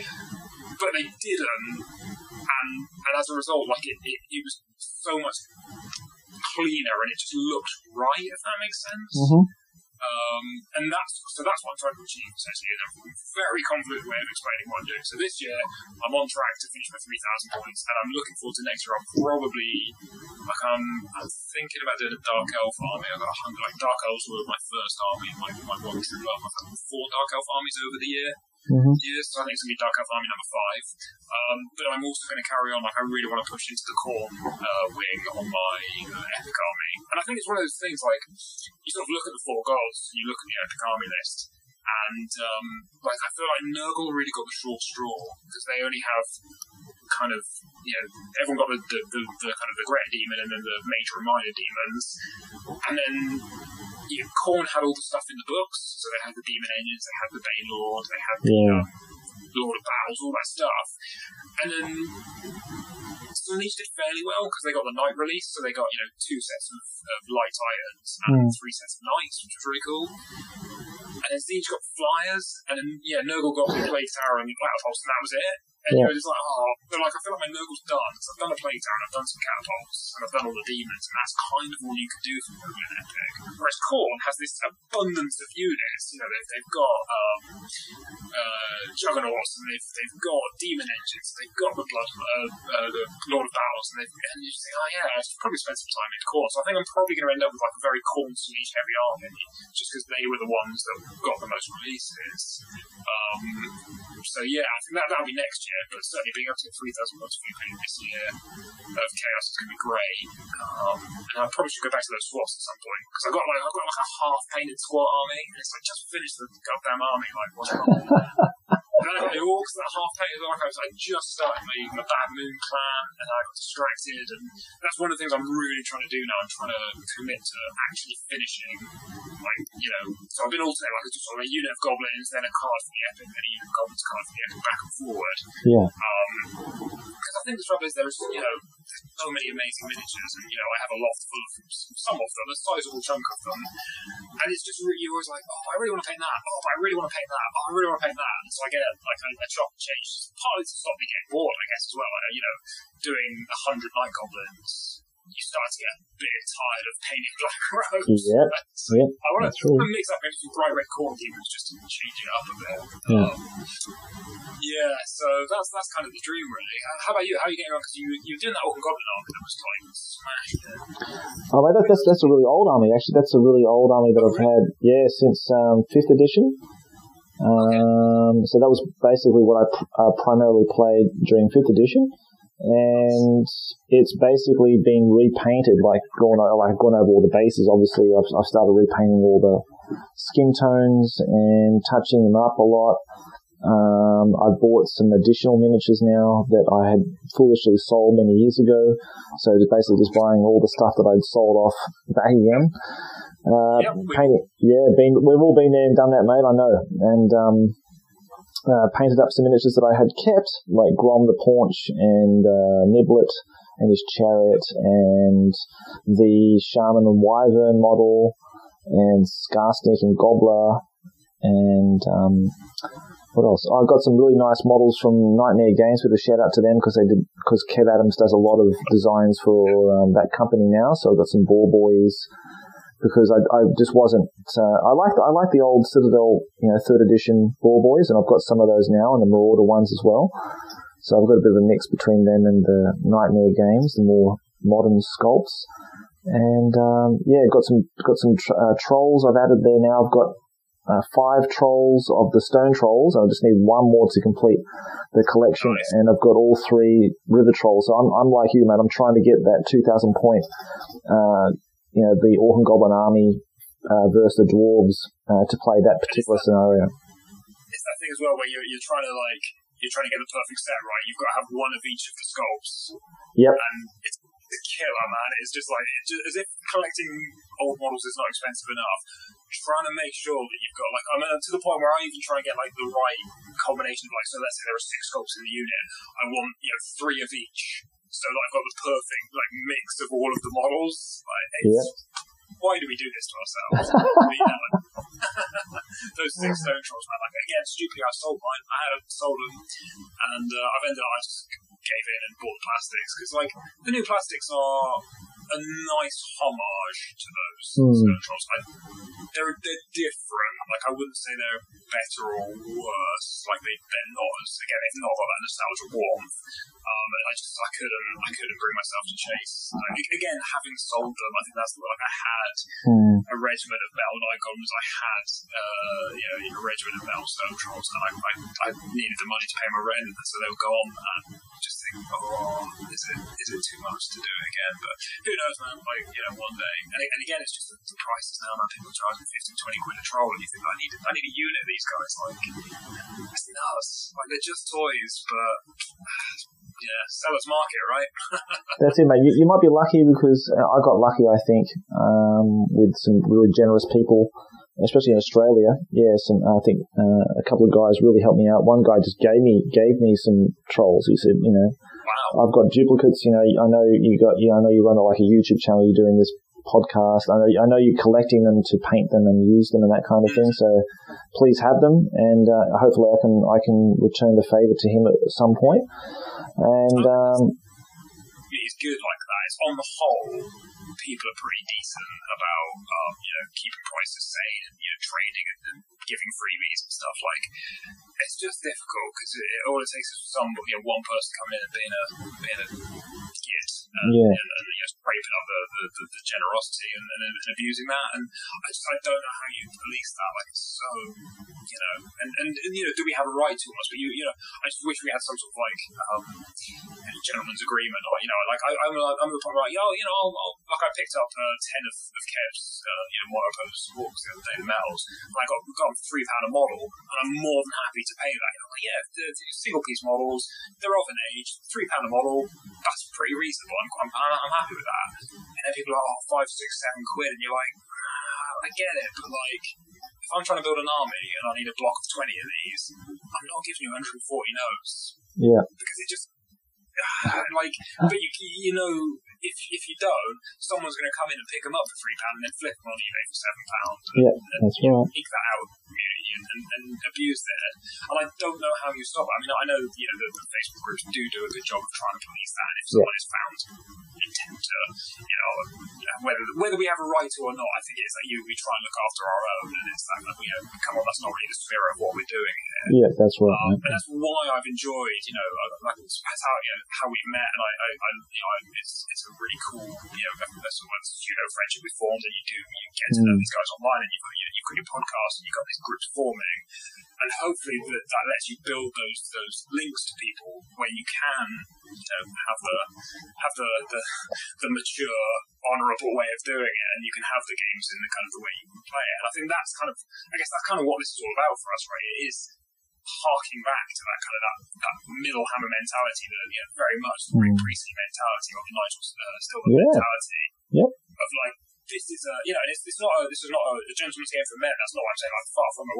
What is so good about modern gaming is we are slowly opening the community up, and like I say, my girlfriend and I paint together and game together all the time, and now I'm on the community scene, and I'm out to shows, and you're starting to see people of different genders and different ethnicities, different colours and different opinions and feelings, and where we're getting together, and it's great.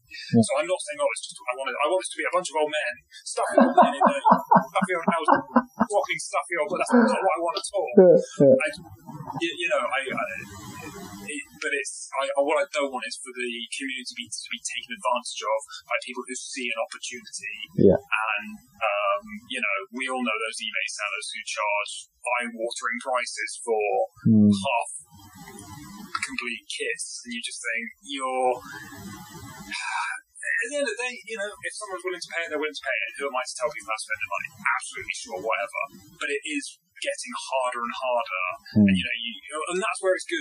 People like Nightmare Laser. I love it's Diego, isn't it? I'm back to I love what they're doing. I love what people like Vanguard and Onslaught are doing. It's what I'm trying to do a little bit myself with Doompick. Is that thing even if you can't get the originals, here's something that's close enough to not be IP difficult, and we don't want GW's lawyers. Nobody wants that. These are echoes of, not replicas of, because it's GW's IP and they deserve to make money out of it and whatever. But the ability for people to come into this hobby, and that's what's been really interesting. So you've seen people who are perhaps not like ourselves, who weren't there back in the 90s, but are saying, "Oh no, I can see why you like that, and it's really, I'm interested. I want to be part of that too." That's been really so we're seeing it with the Epic scene now. There's people coming in I wasn't in GW in the 90s. I didn't know what this is, but this looks really exciting. Can you tell me more? And that's brilliant, because we're never going to be back to the glory days of the 90s when everyone played Epic. Epic used to be the third major game, right? You used to walk into games, whatever, great time. But the fact that it's not just stuffy old men, but it's actually all sorts of people really interested in discovering these kind of gems of the past. And now there's these companies that are letting people have access to sensibly priced, contemporary, quality product so that they can participate. I think is you and me, we want our nostalgia, we want our complete sets of classic models, but also supporting that and gaming alongside that. I bought an entire set of Vanguards, Adeptus Mechanicus. Didn't need them, but they're just so cool, right? I'm I'll just use them as my tech guard because I've got a tech guard, but I want the Adeptus Mechanicus tech guard, so why not? And so to provide those options, and I mean, the only thing that worries me now, and I've got a mate who does or did 10mm pseudo Warmaster. He's ran another line, Black Game Miniatures, and he's Barry is again a mate of mine from the War Machine days. He's like, I'm getting out of the game because everyone's 3D printing now, and I get it. And it is, we use 3D printing at work. All our models are 3D sculpted and printed and mastered. I understand why people are going down that route, but it's making all these, these little cottage industries, they're going to dry up because, and I'm really seeing it now, specifically in Warmaster and certainly in Epic as well. Like people are like, I don't want a model, I just want an STL. And I get it, but it's tough. Again, I think, to kind of go back to the business side of things for a minute, I think one of the things that people perhaps are not as aware of as they might be is what the costs of making a miniature are. So, to get a sculpt, if you're doing it yourself, obviously it's whatever time you're willing to put into it, so there's not that cost. But I paid someone to sculpt a miniature. Sculpting miniature is anything from like 150 to 500 plus pounds. Yeah. So to kind of just to recoup that cost, let alone inverted commas make profit. And like I say, with Doompig, I'm not interested in profit. I'm interested in being able to grow the line by recouping the cost of one to pay for the next, essentially. Yeah. So it's a niche line. I'm going to sell maybe 100 of something, maybe 200. So if I spent £500 making it, I've got to recoup that plus the cost of manufacturing before I even think about making anything on top. Yeah. And that's the kind of thing that I think, if you say, oh, can I have the STL? I can only sell you the STL once. And the worry with the STL as well is that's so piratable, because once you've got it, I can't make that in a way that it can't be given away. Yep. And that's the worry. And I think where it's working at the moment really well is the guys running the Patreons. I've got a team of 4 3D sculptors at work, and I've sort of said to them all, you're not allowed to go and start a Patreon. You're not allowed to leave me and do your own Patreon. And I think the thing is, like, they're like, oh, we don't really want to, because the balance is always that thing of like, so the Patreon's great. You see, some of the top patrons are getting like $3,000-4,000 a month, which sounds insane. Holy cow, my salary's certainly not $4,000 a month. It would be nice if it was. Yeah. But there's no security in that, and there will come a time, perhaps when those patrons drop off, or when once you've sculpted everything, what do you do next? And I think the other thing where it's really interesting, I obviously as part of my job, I'm keeping an eye on a lot of this stuff, like researching all this stuff. You look at the Patreons, and the top end is like, people are making bank on it, but it very, very quickly falls off a cliff. And actually, it's only, say, 10-15 people making good money. And after that, it's, a lot of people, if they're lucky, making £100 a month, and a lot of people making nothing. And so I don't know how kind of long-term sustainable it is, because this is such a niche hobby. Yeah. It's difficult, because I have this argument with my boss all the time. He's adamant 3D printing is the future of the hobby. I disagree, but I can see why it's powerful. I can certainly see people making use of it right now. My thing is always like I don't know, have you got a 3D printer? I don't, mate, no. No, so I've not either, and I can't be asked with it. Like I'm lazy is not the right word, but it's the thing. When I want a hobby, I want to take a model, I want to build it, and I want to paint it. The extra steps of getting the STL, setting up for printing, making sure it prints properly, curing the resin, cleaning the resin. Like, I don't know if you've ever tried to clean a 3D printer up. They're a pain in the neck because they're so brittle. There's so many more steps versus I go to a gaming shop, I hand over my pounds, somebody gives me a box of miniatures, and I go home, I open it up, and I can immediately do my hobby. Yeah. So I think there is an audience for 3D printing. Of course, there is absolutely and more power to them. But it's another facet of the hobby to me. Until 3D printing to the point where it's like Star Trek, where I press the print me a space, and then a space ring pops out. Yeah. I'm not interested, and we're not there yet. We're getting closer all the time. Don't get me wrong, we are not there yet. I can tell we're at replicating technology. Don't want to know. So I think that's that thing of again, I think 3D printing is a separate aspect of this hobby within the greater hobby, and it is for some hobbyists but not all hobbyists. And I worry that if we race to get past that and race to get away from buying boxes of lead and plastic and resin miniatures, you might leave some people behind as a result. So with Modifius, we are very keen to lean into 3D printing. We do offer some products as STLs, and it's had some success. There's definitely a community behind it. They love what we're doing. And what it does let us do is do some things that we'd love to make this in resin, or we'd love to make this in metal, but it would be so expensive because, for example, we did a terrain kit that's like a house, and I think to produce that in resin, it's more than anyone would ever pay for it. You wouldn't be able to sell it in a commercially viable way. So we're like, right, let's do it digitally and see how it goes. And if it goes really well, maybe we can think about now that we've sort of paid for some of the sculpts ahead of time, in inverted commas, maybe we can use that to offset the cost and think about how we can manufacture it. Where was I going with that? I don't even know anymore.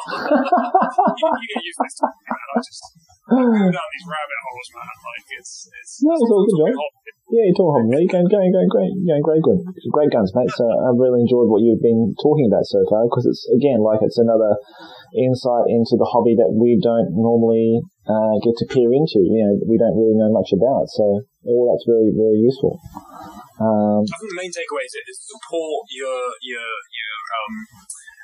cottage industry wargaming companies and your mid-tier wargaming companies. And absolutely, I wouldn't like to tell you how much of my paycheck, ironically, that just goes straight to Games Workshop. Like, support Games Workshop too. They're just like the rest of us, but definitely look after the little people, because they're doing superb work, and you just never know what niche thing you're going to stumble across that you just think, oh wow, I really need that for my army, and I'd never get that at a Games Workshop. Yeah, for sure. Mate, there's a lot of good stuff out there. Like, I keep seeing them all the time through Facebook or through YouTube. There's another one, I think it's called Out of the Wilds. There's a guy in the UK. He's an old hammerer too. He's really on the. He's quite prolific on the old hammer forums and that kind of thing. He's got a massive collection of wonderful, third edition and fourth edition models and that kind of thing. He was part of like a massive birthday bash at the Foundry with his friend. Maybe you know him. I don't know, but I saw the photos. I think it's Jeff. I think Jeff is his name. Yeah, Jeff is his name, I think. But yeah, he produces his own game as like a little side business, and his own line of miniatures and all that kind of thing. And of course Annie as well. There's so many people out there doing some really wonderful stuff who are all creators. Yeah, they're certainly the people that are going to be like hurting through this pandemic. Like, they're the ones, because I see Annie at all the shows. I see people with their I got my mate does Drowned Earth. I don't know if you've seen Drowned Earth. Oh yeah, I've heard of it. Yep. So guys like that, they're kind of one-person bands or two-person bands, just and they just need, spend your hobby dollars with them, and you've only got to look at GW's share price to know they're going to be okay for a little bit longer. I kick myself like this. When I worked for GW, the share price was £3 a share, and I didn't buy it. And I look at it now and I'm like, you fool.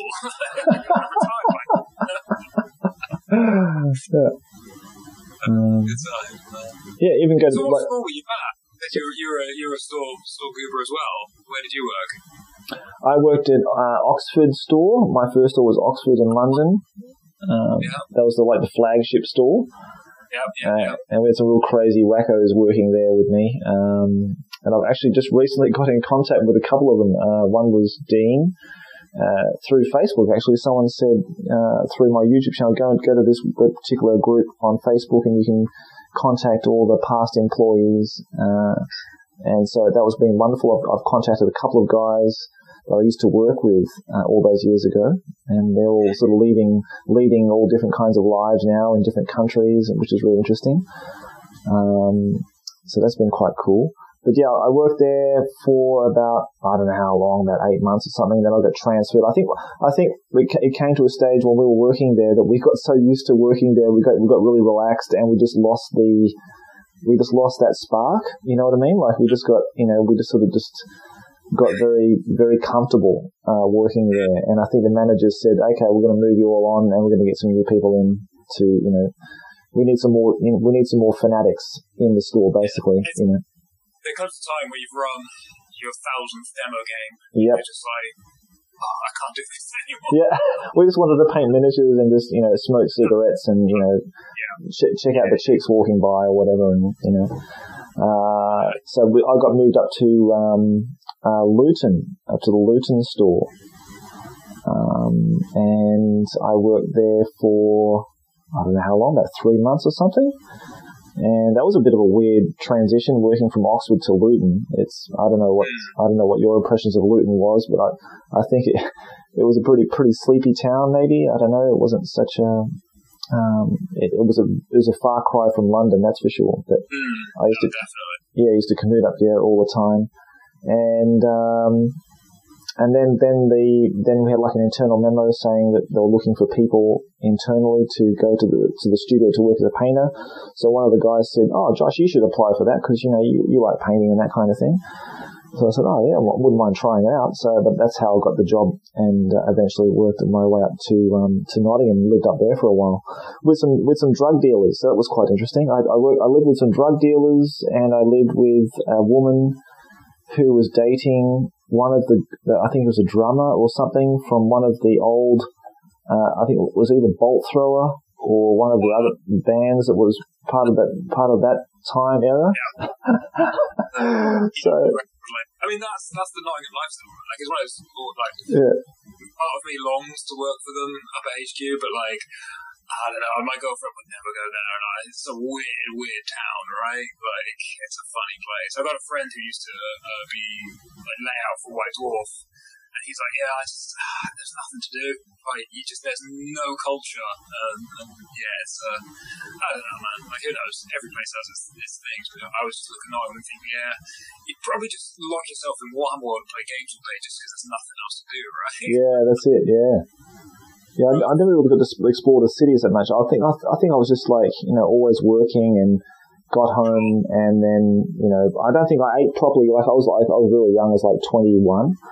And I don't think I actually ate like a proper meal for the entire 18 months I was in England, because I never went to the shops, I never bought food, I never cooked, I don't know, I think I was just living and breathing off Games Workshop, I think, for the whole time. Man, being young was good, right? You could do stuff like that back then. Yeah, now I'll bloody die, man. I'll be dead in 3 months, I think, if I do that now. I was on a diet of cigarettes and coffee or whatever, and eating lunch from the local smoker that would pop up at the store, and I think Burger King. I think that was that was my diet for the 18 months I was living there for. Brilliant. It was crazy days. Yeah, it's all very hazy now. I can't really remember a lot of it now.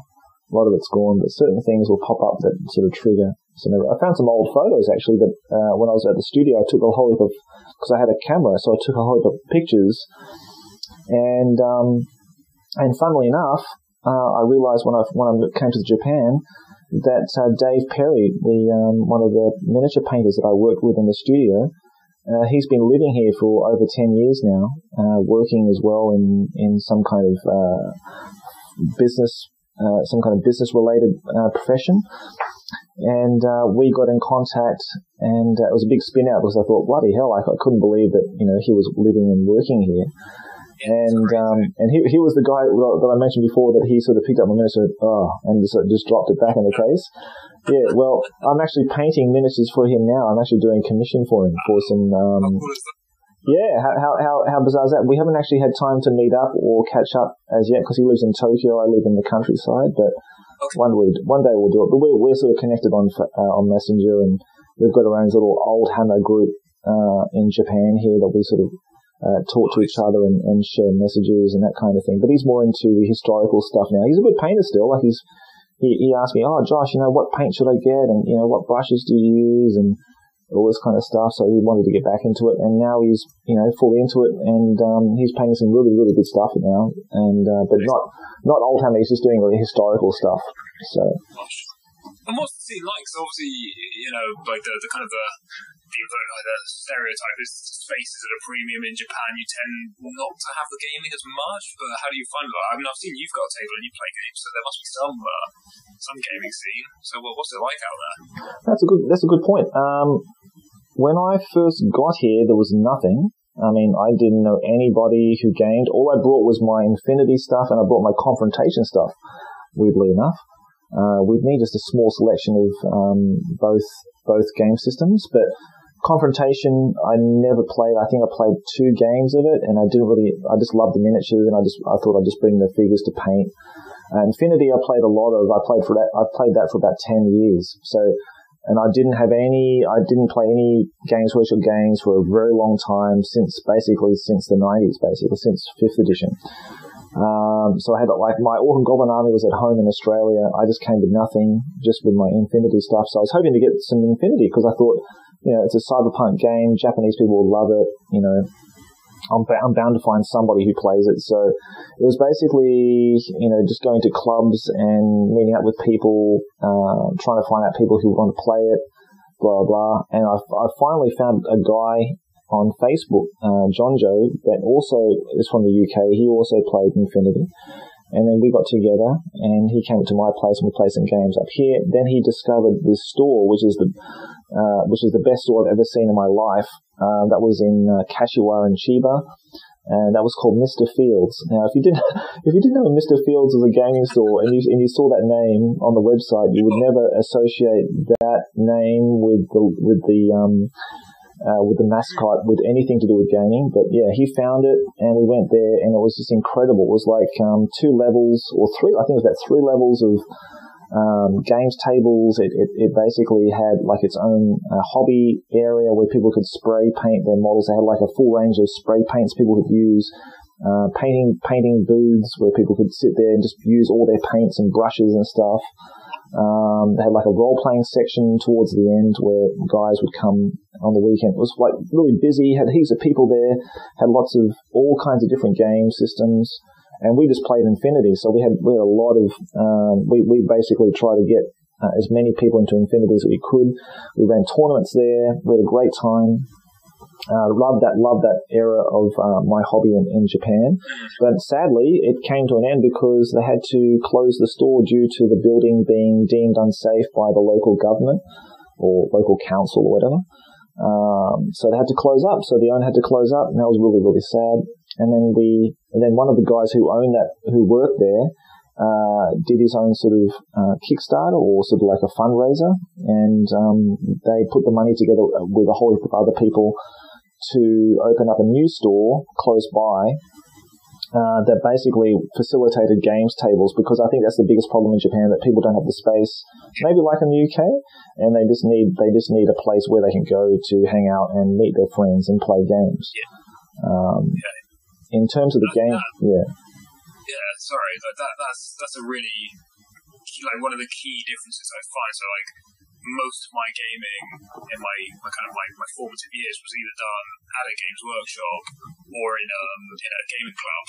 And then when my American friends, like, they tend to play in stores, like local gaming stores, because obviously GW presence is different out in the States. It's more independent store with kind of a GW presence than the kind of the traditional GW store we see. Yeah. And I do, like, it is that thing. Like, I think, like you say, like British, like I'd imagine most British people have a bit more space at home than the traditional concept of the kind of the Japanese home space. But like, it's interesting how GW is pushing into that kind of smaller space to play the same game now, and I think there's, I sort of, when I started in my time as a designer and developer, I was really pushing into the 3-foot space, particularly for that reason, because you don't have that kind of 8x4 table that we traditionally see. Like, you read the old, and then White Dwarf, like, we've got a 12x8 table, and you're like, who the hell's going to pay for a 12? Insane. So like 3x3, and now GW down to this kind of like 40 inches by 44 by 30. That's what their new games are playing on. And you can see it's that thing of, again, I was running these events for War Machine, and you needed like 4 foot per person, and then you look up to the next day and there'd be some Magic the Gathering happening, and they'd have like 8 people packed into the same space, and then there'd be some next week and they'd have like twice as many people as we had. And I think it's that thing of people, time is more precious now. I don't know if that's just because we're getting old, but like, like time is so precious.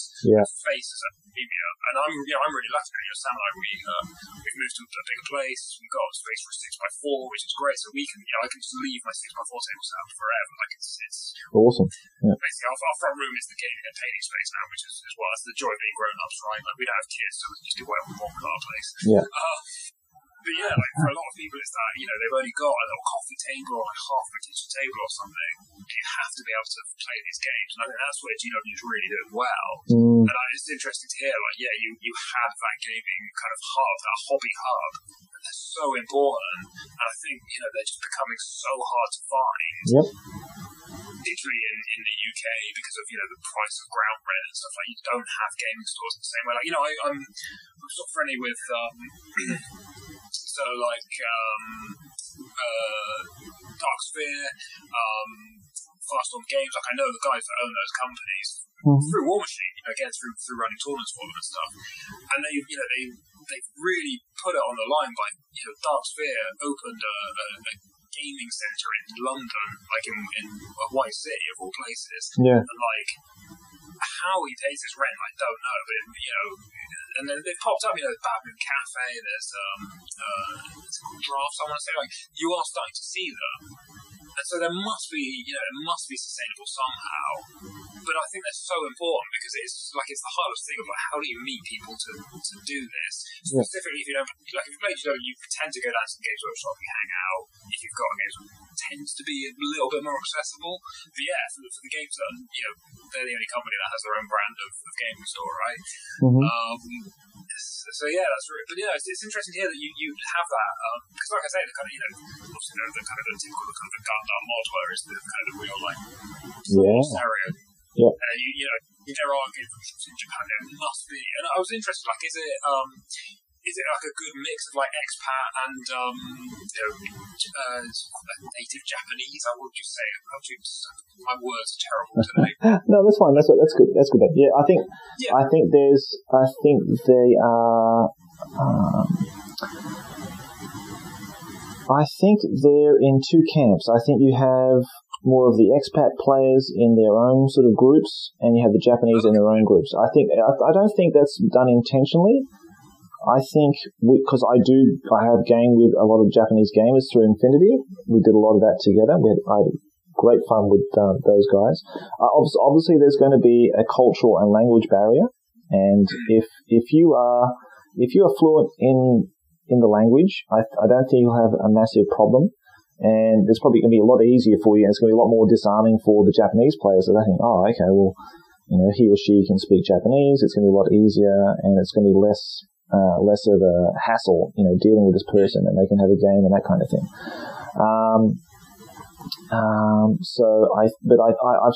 I've seen lots of tournaments or game clubs where there's a good mix of both Japanese and foreign players playing together, which is excellent. And I think they have to be because you just got to game with somebody that when you can and when it's doable. So I don't think you have much of a choice, really. I mean, it's one of those interesting things with this hobby where it sounds horribly trying, but you tend to find wargamers are just mates you haven't met yet. Yeah. Because on the whole, you can just walk into a room, and sometimes detrimentally. Don't get me wrong. I'm on the convention circuit. Sometimes you get talked at rather than to, but because we have this shared, I've probably done it to you tonight. I just waffle on.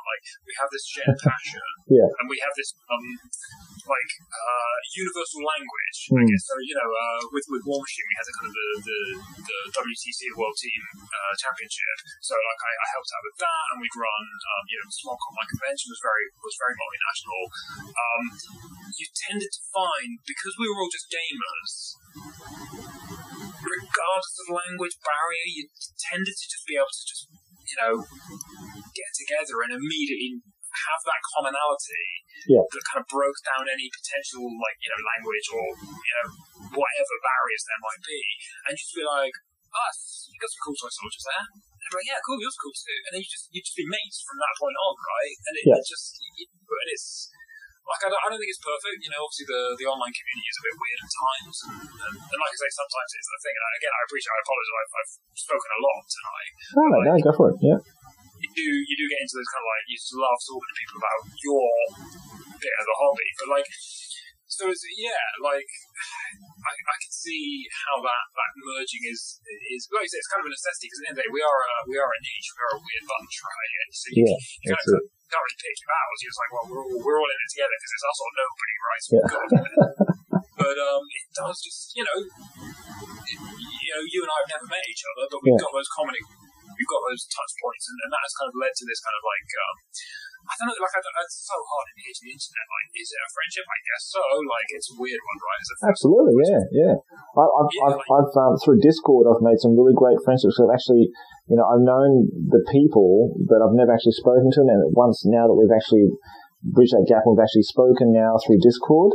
It's just been brilliant because now we're talking every night. I actually know these people a lot better. They know me a lot better, maybe.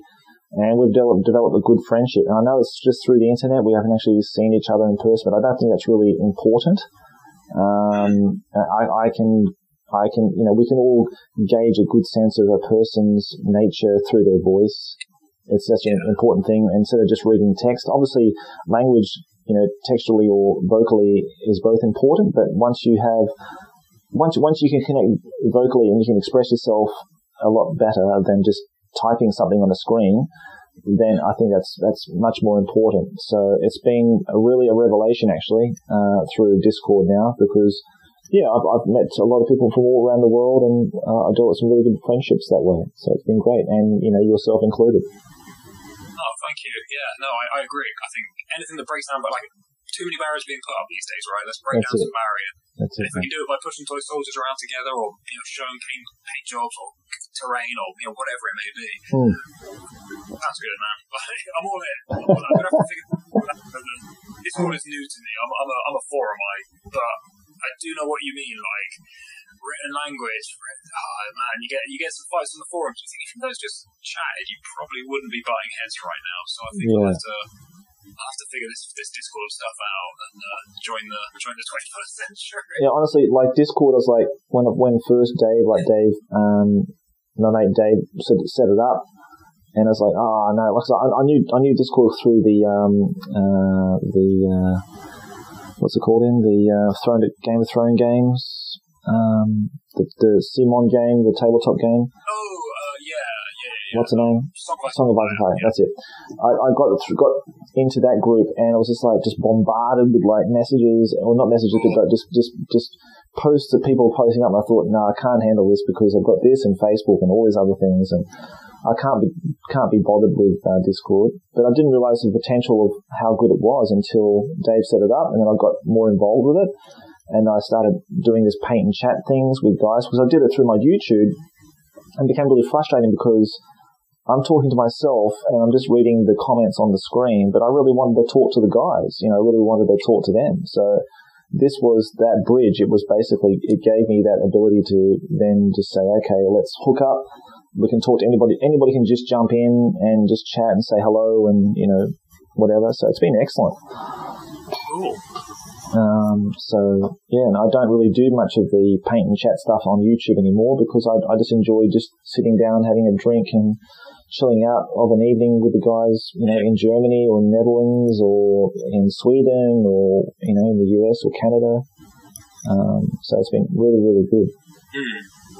You want it to be that thing, so it's a bit like Bring Out Your Lead. Like you want to have that one thing where we can all get together and be like, oh, hey man, how you been? Let's get that game in that we've put that. That's the kind of the next thing, I think. So that's it. We have to figure out what it looks like, and it'd have to be travelling again as well. So because it's got to be you can't have it the same place every year, because it's got to be fair for everyone to get to, I guess. But yeah, that's it. You need to put together the Crown Command convention or get together, the annual get together. Obviously, it's probably not a good year to do it, but that's my challenge for you there. You gotta. No, but that's good one. I think you're on the right track. I think what I want to do is have, I think Bring Out Your Lead would probably be the most, be the most favourable choice for me. I think the Oldhammer Poland event would be probably my second choice, but then of course there's Adepticon in the US and that kind of thing. But I think Bring Out Your Lead would probably be the most central place where all the people I've known through my channel and through the podcast and everything could all meet at one place. And we'll all have games and have a beer and go out for dinner and all that kind of thing over a course of a weekend. I think that's probably the best way of doing it, and having our shirts made up, get our shirts done up. So we've got the Crown of Command shirts and all that kind of with a name on it and that kind of stuff. I think that would be just brilliant. I've been looking for an excuse to go, so there you go. Well, we've got to do it, mate. Have a massive 5th edition campaign or something, or epic. Yeah. Or an epic, just a nice game of epic. Or just do them both, mate. Just do them both. Epic's so light and it's so transportable. You can transport an entire 3,000 point army, and it just weighs nothing. So just do that, and they get a 1,500 point. If I take 1,500 points of my Warhammer army, and we just do a massive allied game, or just even 1,000 points. Yeah, like the old GW event days where you just turn up with your little throw down on the table and everyone just pushes stuff around and has a giggle, right? That'd be really good. Yeah, that'd be awesome. We're definitely going to do it. When this pandemic's over, it's a date. There you go. We're going to do it, mate. Definitely, for sure. I know it's going to happen. I can foresee it. And I've always been And through my whole life, if I imagine something, or if I keep my mind concentrate on a particular thing for so long, it will eventually happen. It's always been, I've lost track along my life, but I know that if I have some kind of image or a goal or a dream, it generally does come true.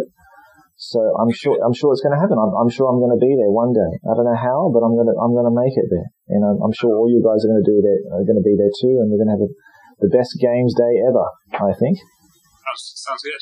We'll get Nigel Stillman to jump into the action as well with his game. I was going to say, because they all got to go, right? Yeah, so John Blanche will be sat on the throne kind of officiating, and Stillman will be there giving us the rules, and Priestley will be there giving us the rules. Sounds great, man. And we'll get Kev Adams to sculpt us some kind of head or something like that on their miniatures, or just sculpt a miniature or whatever, because I think that's what he does normally when he goes there. He does some kind of charity thing. We'll definitely do that. May be awesome. I just can't wait. Yeah, but, hang in there. We'll get it. We'll get there one day. Yeah. That sounds perfect. Excellent, mate. All right, John. Well, I've taken up almost 2 hours of your time, mate. So thank you so much. It's been so good to talk to you. Was it your time? No, not my time at all, mate. It's a pleasure for me to be able to talk to you and so many other people. So I'm just so grateful that you can take up your time to talk to us and myself. So it's been awesome, man. So we've got to do it again. Because I think we've got more to talk about. I think. Well, I don't think we're finished. No, well, if nothing else, I've proven I can run my mouth. So that's excellent. I'm always scared that I'm going to have someone on who doesn't want to talk, and I've got to do the majority of the talking. So I love people who love talking about and passionate about their hobby. So that's been excellent, mate. Cool. Okay, that's good. I mean, that's why we're friends, right? That's why we do this. That's it. All right, John. Well, thank you again. No, mate, I'm going to keep painting, mate. It's only about 10 past 1. Yeah, I'm still in the zone. I'll probably paint for another an hour or something like that, and I'll head off to bed. But well, you can enjoy the rest of your afternoon. Yeah, I'm going to go and finish those flyers. Good on you, mate. I look forward to seeing those on the Facebook group then. Nice one. Take care. It's okay. To chat to you. Yeah, lovely to chat to you, mate. Okay, take it. Bye. Bye.